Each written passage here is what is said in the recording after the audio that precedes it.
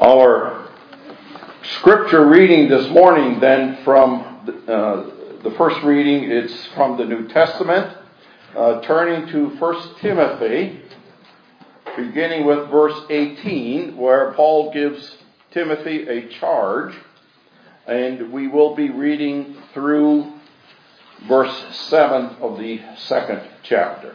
So 1 Timothy chapter 1, let us hear the word of God. This charge I have entrusted to you, Timothy, my child, in accordance with the prophecies previously made about you, that by them you may wage good warfare, holding faith and a good conscience. By rejecting this, some have made shipwreck of their faith, among whom are Hymenaeus and Alexander, whom I have handed over to Satan, that they may learn not to blaspheme. First of all, then, I urge that supplications, prayers, intercessions, and thanksgiving be made for all people, for kings, and for all who are in high positions, that we may lead a peaceful and quiet life, godly and dignified in every way. This is good, and it is pleasing in the sight of God our Savior, who desires all people to be saved and to come to knowledge of the truth. For there is one God, and there is one mediator between God and men, the man Christ Jesus, who gave himself as a ransom for all, which is the testimony given at the proper time. For this I was appointed a preacher and an apostle. I am telling the truth. I am not lying. A teacher of the Gentiles in faith and truth. Thus far, we read from 1 Timothy, the last portion of chapter 1 and the first portion of chapter 2. May God indeed apply this portion of His Word to us. And I would ask that you turn with me to Numbers chapter 2, the book of Numbers, the second chapter. I don't know if anyone remembers, so in case you don't, I'll remind you. The last time I was here, we talked about the presence of God in the midst of His people, as we saw that in terms of God in the end of Exodus, moving into the camp of the Israelites and being present in the Holy of Holies in the tabernacle. I want to take that concept one step further this morning and look at the camp itself, and how that relationship of God present relates to all of the people who were in the camp of Israel. And thus reading from Numbers chapter 2. Now this is a bit of an interesting chapter to read. It might sound a little bit redundant to you because we're going to be going over a lot of the organization and numbers and so on the camp. But it sets the context for what we want to look at this morning in terms of God's presence, effective with God's people as God's people. And we see that as a picture of the church of Jesus Christ. So, Numbers chapter 2. The Word of God. The Lord spoke to Moses and Aaron, saying, the people of Israel shall camp, each by his own standard, with the banners of their fathers' houses. They shall camp facing the tent of meeting on every side. Those to camp on the east side toward the sunrise shall be of the standard of the camp of Judah. By their companions, the chief of the people of Judah being Nahshon, and the son Amminadab, his company is listed being 74,600. Those to camp next to him shall be the tribe of Issachar, the chief of the people of Issachar being Nethiel, the son of Zuar. His company is listed being 54,400. Then the tribe of Zebulun, the chief of the people of Zebulun being Eliab, the son of Helon. His company is listed being 57,400. All those listed of the camp of Judah by their companies were 186,400. They shall set out first on the march. On the south side shall be the standard of the camp of Reuben by their companies. The chief of the people of Reuben being Elizur, the son of Shededur, his company as listed being 46,500. And those to camp next to him shall be the tribe of Simeon, the chief of the people of Simeon being Shelmiel, the son of Shurishadai. His company is listed being 59,300. And then the tribe of Gad, the chief of the people of Gad being Elisaph, the son of Reuel. His company is listed being 45,650. All those listed of the camp of Reuben by their companies were 151,450. They shall set out second. Then the tent of meeting shall set out with the camp of the Levites in the midst of the camp. As they camp, so shall they set out, each in position, standard by standard. On the west side shall be the standard of camp of Ephraim by their companies. The chief of the people of Ephraim being Elishama, the son of Ammihud, his company as listed being 40,500. And next to him shall be the tribe of Manasseh, the chief of the people of Manasseh being Gamaliel, the son of Pedazur. His company is listed being 32,200. Then the tribe of Benjamin, the chief of the people of Benjamin being Abidan, the son of Gideoni. His company is as listed being 35,400. All those listed of the camp of Ephraim by their companies were 108,100. They shall set out third on the march. On the north side shall be the standard of the camp of Dan by their companies. The chief of the people of Dan being Ahizur, the son of Ammishaddai. His company as being 62,700. And those that camp next to him shall be the tribe of Asher. The chief of the people of Asher being Pagiel, the son of Ochran. His company as listed being 41,500. Then the people of Naphtali, the chief of the people of Naphtali being Ahira, the son of Enan. His company as listed being 53,400. All those listed at the camp of Dan were 157,600. They shall set out last, standard by standard. These are the people of Israel, as listed by their fathers' houses. All those listed in the camps by their companies were 603,550. But the Levites were not listed among the people of Israel, as the Lord commanded Moses. Thus did the people of Israel according to all that the Lord commanded Moses. So they camped by their standards, and so they set out, each one in his clan, according to his father's house. I'm not totally sure that I pronounce all of those names correctly, but then I figured no one else would know any difference anyway, so.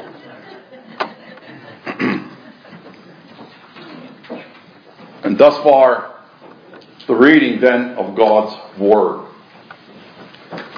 The message of the gospel, the message of God contained in this book, the Scriptures, is, of course, that God has in eternity determined to save a people from sin and to bring them out of darkness unto himself, and that he has sent his Son, Jesus Christ.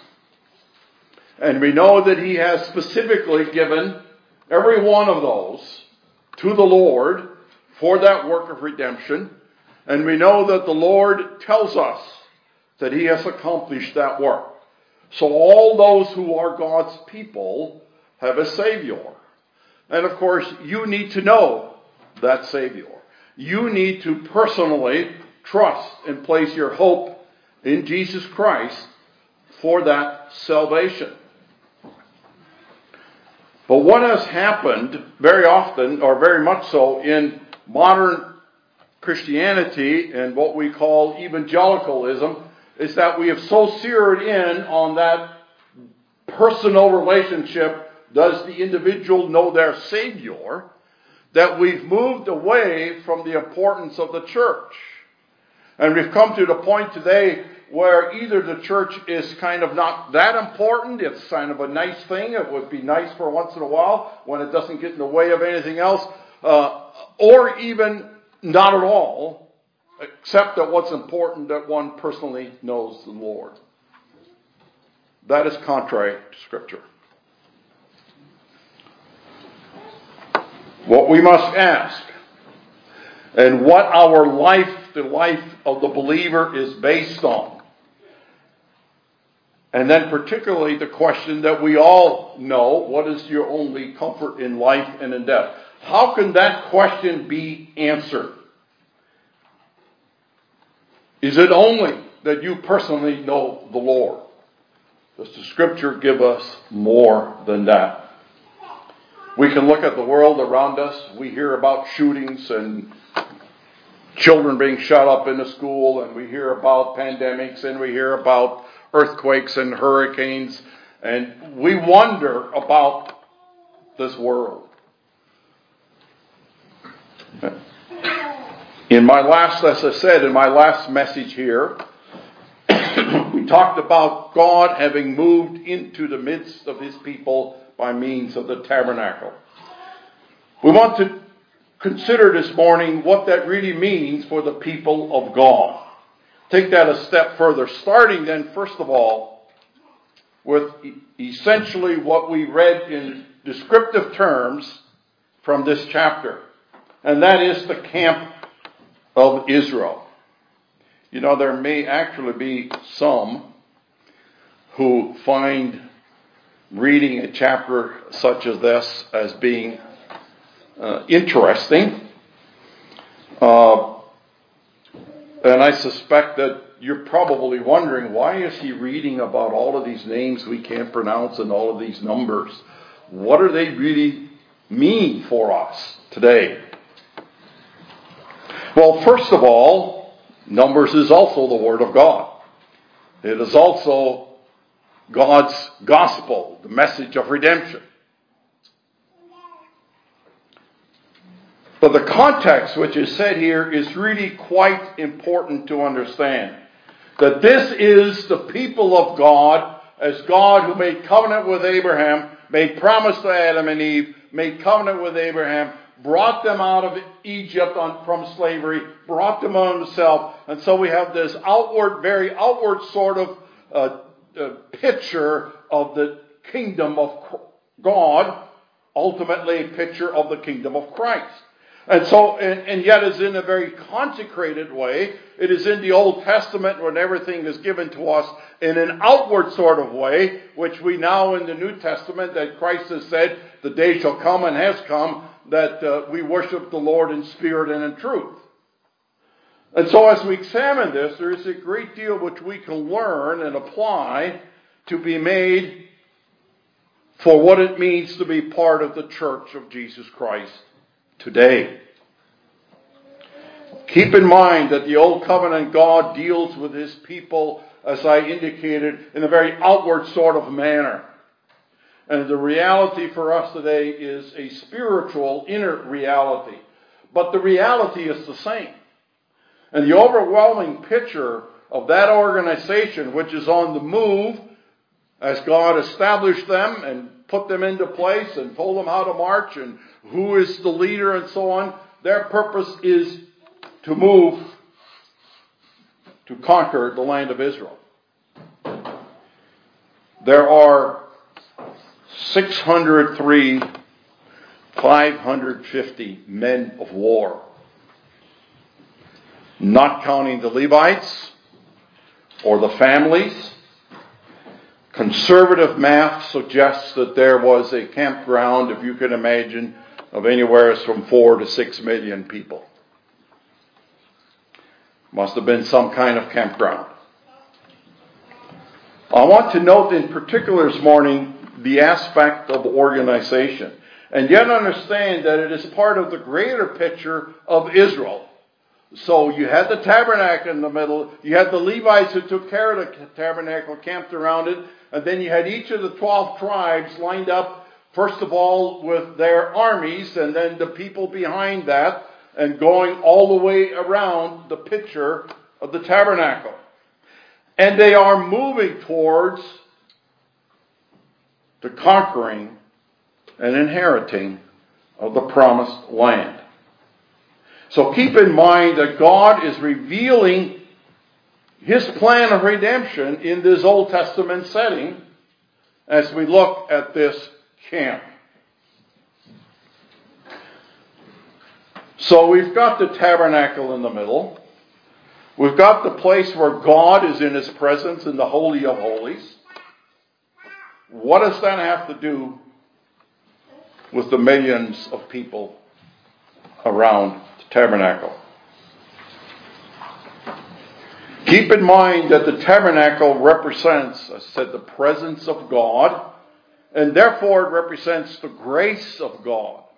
It is only because God is a gracious God, and through all of the details of the tabernacle, where sacrifice takes place, where the offerings are brought, where on the Day of Atonement once a year the blood is brought even into the Holy of Holies and sprinkled on the mercy seat, which is the idea of covering for our sins, so that it represents the grace of God, that God would be in the midst of His people.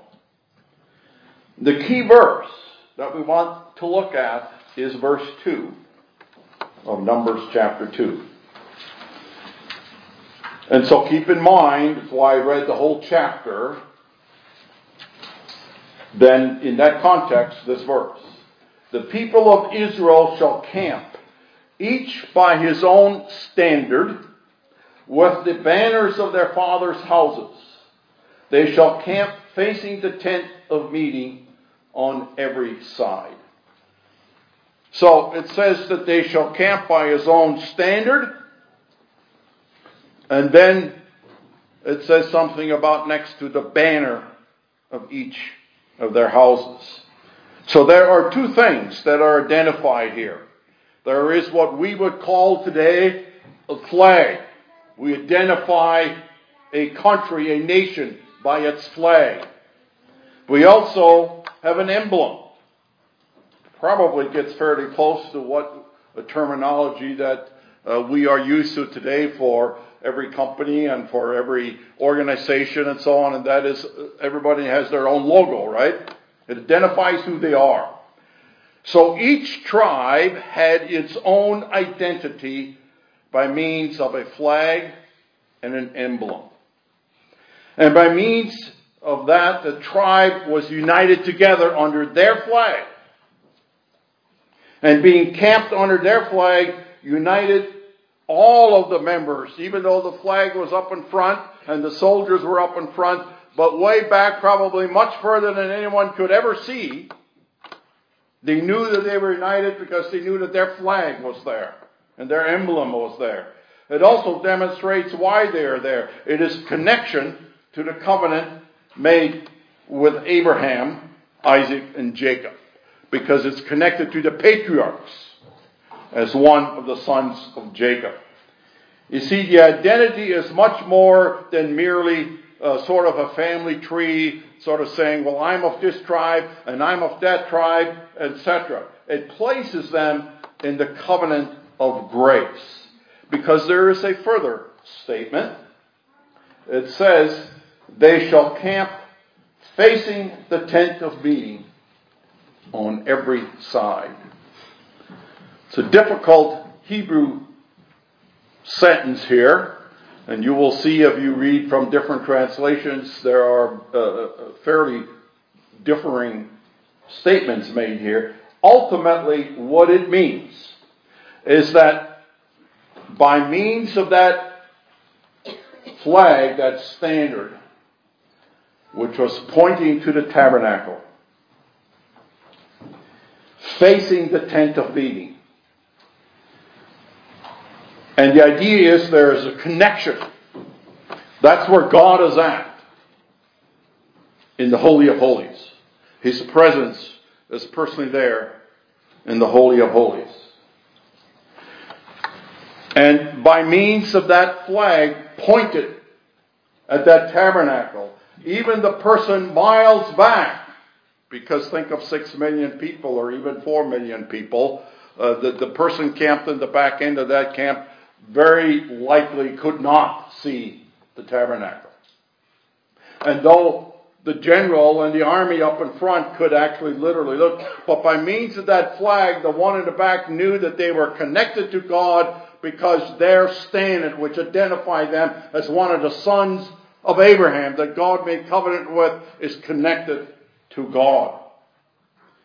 They are a part of identity as the special people of God with the privilege of being connected to God and under the protection of God. Even though God was in the Holy of Holies, in that Old Testament situation in which sin had not yet been covered, in the inner room of the tabernacle, the whole camp by virtue of their standards pointing to the Holy of Holies, was connected and was under the protection and under the benefits of that covenant God who came to his people. Now, as I indicated, this is a microcosm. This is an outward picture of a very unreal, but a very consecrated sort of reality of life. But it is a picture of the real spiritual reality of God's people. As I quoted earlier, when Jesus said in the Samaritan woman at the well, the hour is coming and now is when true worshipers will worship the Father in spirit and truth. That outward reality of connection is now a spiritual truth. Today, you know that God is in, you are connected to Him because the Holy Spirit is in your heart. You do not need a flag today. You do not need to live within eyesight of the church. But you do need to be part of the church. And being a part of the church means something. You are under that protection and that grace and benefits of the covenant God. The overall picture that we have here of detailed organization in an army. You know, I often wonder what that was really like in that camp. How did they take care of all of their food and all of their needs and all of their water and so on? It is an amazing thing. It is, of course, only by the grace of God. It is a detailed organization, and yet it is a picture of the kingdom of Christ.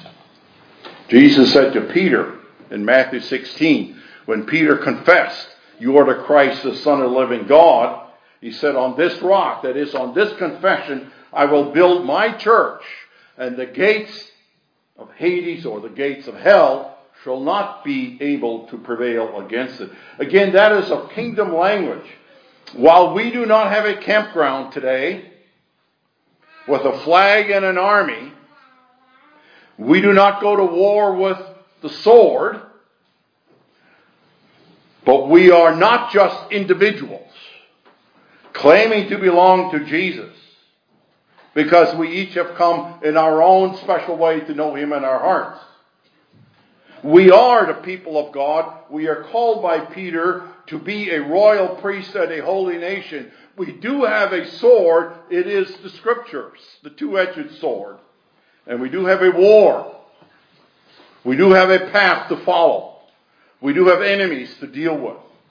And we are in that war under the protection of the covenant God. The picture of the Holy Spirit would have you see in this microcosm, this outward picture, now in the New Testament, is that you are called to be a part of this kingdom. To you is the protection of the presence of God in the same way that it was to the children of Israel traveling through the wilderness. Literally confessing publicly before the elders. When you think about church membership, one of the things I've said that often are forgotten or even disdained by many in places today. But when you stand up and say, "I belong to Jesus," and you say that in front of others, and others receive you and gather their hands around you, and you say that before the elders, as Jesus told the elders in Matthew 16 and 18, that they hold the keys of the kingdom. You know, we kind of often have it just as a side note here, often the statement is backwards. People talk, well, I've accepted Jesus. The question is, has Jesus accepted you? And that's by virtue of your confession. And it's a public confession. And when you are formally a part of the church and having confessed before God and witnessed, you are literally planting your flag, indicating that your connection to Christ and all that goes with that, you are living under the presence of God.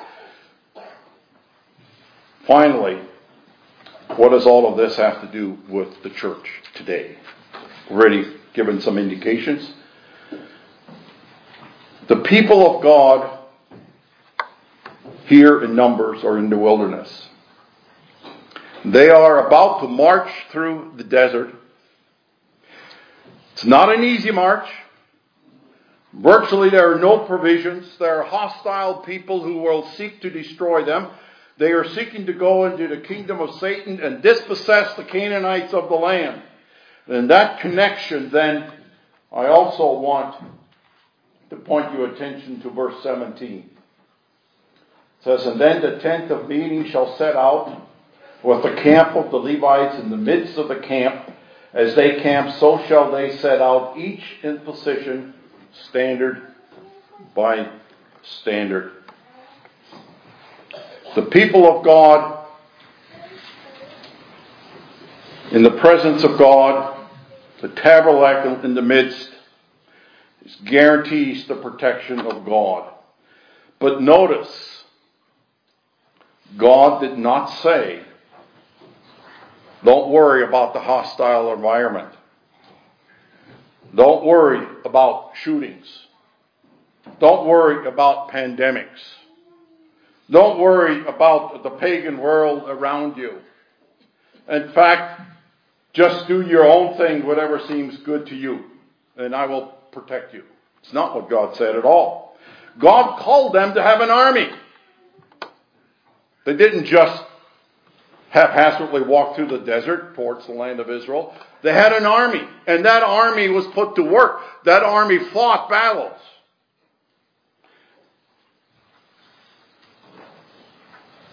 But they connected also together. So our survival today is not by means of the sword or by a nation.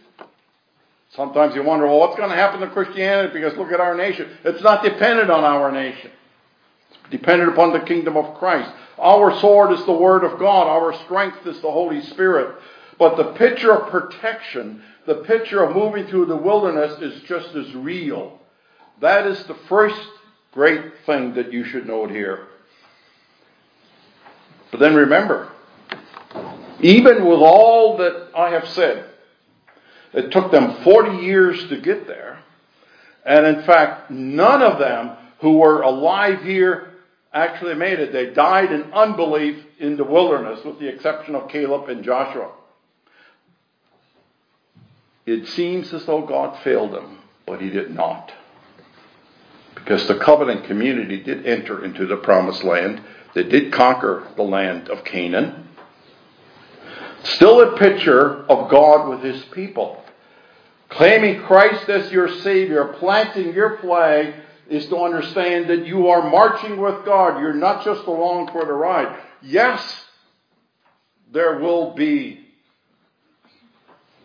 attacks. There will be disbelief. There will be struggles. Tremendous struggles. But the Lord, as Christ said to Peter, the gates of hell cannot stop us. We walk just as the children of Israel eventually walked into the promised land. We are today called upon to walk right through the gates and into the midst of the kingdom of Satan and rescue people from there and bring them out and give them the gospel.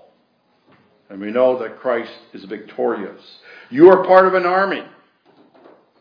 An army which marches forward in the midst of a hostile and evil world. An army which meets every hostile situation and defeats it ultimately. And the reason that we can say that even when things look very dire out there in the world is because God and His presence is in the midst of His people. And so with the line of sight on the tabernacle, with your eyes on Christ, let us remember again what that tabernacle represents. It's literally the presence of Christ. By means of the tabernacle, the work of the priests, they did not move, they did not breathe without their eyes on the tabernacle, where God is present, which is to say their eyes were on Christ. In the midst of the great and comforting picture, there is a sober warning. The picture of the camp at Mount Sinai is still the picture of the church struggling. In theology, we speak of the church today as the church militant. That is, the church at war. War with the sin in our own hearts, war with the world around us, war with the devil. But the hope of the gospel is not just some feel-good situation. It is not just, I in my own way have found my Savior.